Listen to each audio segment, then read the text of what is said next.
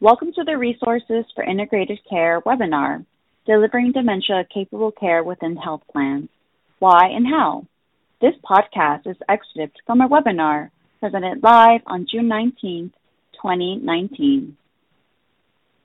In this podcast, Dr. Christopher Callahan, the Director for the Center for Aging at Indiana University, provides an overview of emerging practices and models of care for delivering care to participants with dementia. Thank you, and good afternoon, everyone. I just want to express my thanks to all of you who are on the phone for your work in this area and your interest in this area because it's such an area of high need. I'm going to give kind of a mile-high overview that is designed to provide the rationale for the new models of care and the implementation of those new models that you're going to hear later in the presentation. Can we go to the first slide?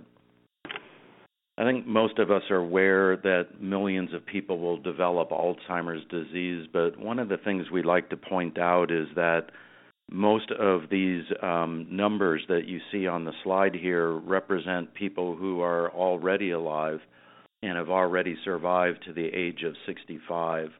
So this is a population that we're not estimating or projecting will grow. We are going to see a lot more Americans with Alzheimer's disease, and that's one of the reasons why we have some urgency about improving our care. The next slide. One of the disappointing things I'm sure many of you have heard over the past 10 years or so is that there are no known medications to prevent or cure or slow the progression of Alzheimer's disease and other dementias. And sadly, there's been over 100 drugs tried which have failed in clinical trials. And sometimes this makes us feel a little bit pessimistic about what can be done, but I think what you're going to learn today is that there is so much more that we have to offer persons living with dementia and to their families. The next slide. When we talk about people living with dementia, we're talking about people who might be living with this disease for over a decade. In the slide, I've put the light blue arrow by the group who at baseline already had moderate to severe dementia. And you can see that almost half of those people living with dementia are still alive at 5 years. When we think about earlier and earlier recognition and diagnosis of these conditions, then we start to see that these people are our neighbors and family members, and they'll be living with us and in our community for a decade or more. And it provides a little bit more of the rationale for why we need to redesign not only our healthcare system, but also our communities. The next slide. So dementia is among the costliest conditions in the U.S. We've provided a lot of information on this slide. I'd like to just bring your eye to the second bullet, that over 1 out of 4 patients with dementia receive both Medicare and Medicaid benefits. And we often think of those dual-eligible older adults with dementia as residing in nursing homes, and many of them do. But really, over the past few years, we've increasingly seen that, again, many more of those persons living with dementia are receiving community-based services that are provided in their own home. We also have to remember that many people with dementia also have other chronic conditions and ailments that are more common with older adults, and it is typically those comorbid conditions that are responsible for a large percentage of the healthcare costs. Next slide. One of the sad issues around the cost of dementia is that it's increasingly pushing some families into poverty. If we look at just the Medicare expenditures for dementia compared to other chronic conditions like congestive heart failure or chronic obstructive pulmonary disease, those Medicare expenditures are similar, but we see dramatic differences in the out-of-pocket costs. And these include things like co-insurance and deductibles, but they also include just day-to-day issues such as hiring people to assist with dressing or personal hygiene, and then other more day-to-day issues like absorbent pads or other supplies that one might have to keep in the home. What has been particularly striking is that these out-of-pocket medical expenses are pushing some families into poverty. And because so many of the caregivers are women, spouses and daughters, one of the things we see is that these expenditures on the person living with dementia reduce the intergenerational wealth transfer. So, in other words, these are savings that aren't available to the daughter or the granddaughter or the great-granddaughter. Next slide. So we know that medical care for dementia falls short. Too few people have their cognitive impairment recognized. Even when it is recognized, it's not often evaluated according to current guidelines. Even when people are evaluated, their provider often doesn't tell them about the diagnosis or educate their family about the diagnosis. And we see too often that these patients are prescribed medications that may not be in their best interest. Next slide. So one of the things that we also see that makes medical care for these patients so difficult is that they have frequent transitions. And again, many of us had the idea that as the dementia progresses, patients inevitably move to a nursing home and they live out their days in that nursing home. But that is not at all what happens with persons living with dementia. They move between their home and the hospital and subacute rehabilitation. They go back to the home and back to the hospital, and this ping-ponging across sites of care puts a great deal of strain on the patient and the family and their providers. Next slide. So another sort of mile-high recognition that's been true for 100 years, and we suspect it's going to be true for the next 100 years, is that families provide the majority of care. We are recognizing more and more that persons living with dementia are often adapting their own lives and their own homes to be able to provide their own care for many years. But when we look at persons that now require a caregiver, these are typically going to be women, and they're going to be the family members, and those families are going to provide billions of hours and billions of dollars in unpaid care. Next slide. When you put all of these first issues together, the large number of persons living with dementia in our communities who are largely cared for by their families, then we can see that we need systems of dementia care that better reflect those reality. And most of this is going to be provided through support for caregivers.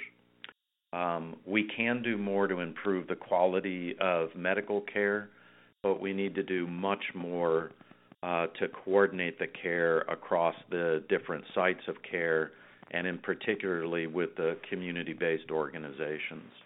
Next slide. When we look at these new models of care, if you focus your attention on the left side of this diagram with the colored boxes, you'll see that these programs typically try to do one of three things: to improve the quality of the caregiver support, to improve the quality of the medical care, or improve the coordination with community resources.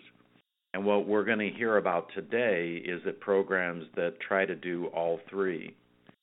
And the reason that they do all three is depicted in the middle part of this diagram.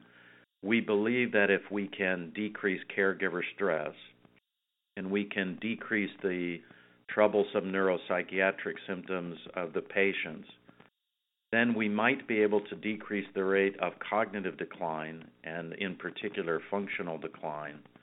That might lead to a decrease in hospitalization and nursing home use. That might lead to a decrease in healthcare cost, but also improvement in the patient's quality of life. The next slide. Now we're going to make a somewhat artificial distinction in these next three slides between medical components of the integrated care models and social components. What I've listed on these slides are what are often viewed as the medical component, the things that are done in a medical setting by medical providers, and that is to identify people at risk. It may be through case finding or early screening, but certainly to diagnose the patient early, to evaluate them for treatable causes or reversible causes. So important to discuss this diagnosis and prognosis, and this is where we found in recent years that providers often fall short. When we've made the diagnosis, we of course need to continue to care for the comorbid conditions like congestive heart failure or diabetes, and we need to help in the treatment of behavioral symptoms. And some of the models that focus more on these medical components are listed in the box on this slide. Next slide. In these next two slides, we're going to look at things that are perhaps considered more social components, but I want to reiterate that quality care includes all of these things, and that is to engage the community support agencies. We are relying on these agencies to provide individualized and culturally competent services, and they are often in and part of the communities that they serve. We need an individualized care plan that focuses on that particular patient's and family's needs with a goal of maximizing independence. We need to discuss advanced care planning and then facilitate the kind of physical and social and cognitive activity that we think help people remain independent for as long as possible. Now, some of the models that have focused more on these components of integrated care are shown in the box in this slide, and we can move to the next slide. A few more of these social components, and now you're all getting a sense, I would think, of the complexity of these models and why we need a more systematic approach. We also need to do things like provide guidance to the patient and their family about financial fraud and some of the other risks, such as driving and patients getting lost. We see these problems all of the time in clinic. I'm sure many of you have seen them in the news. They are terribly tragic, and they're completely preventable. Some of the things that might help are home modifications that can support independence and increase the patient's comfort. These might be very simple things like grab bars or elevated toilet seats, and they might be more complicated interventions for the family that wants to go this direction, including technologies such as videos and other monitoring devices in the home. It's also important to provide culturally sensitive emotional support to the caregivers, but also track the well-being and the outcomes of the caregivers. If we have concluded that our best way to take care of an older adult with dementia is through their caregiver, then we have to take care of the caregiver so that they can provide that role. The next slide. There are evidence-based models for dementia care. Several of these models have been tested in clinical trials. And I think you can think of them as proof of concept models. The models have shown to improve patient and caregiver symptoms. These models may also delay nursing home use.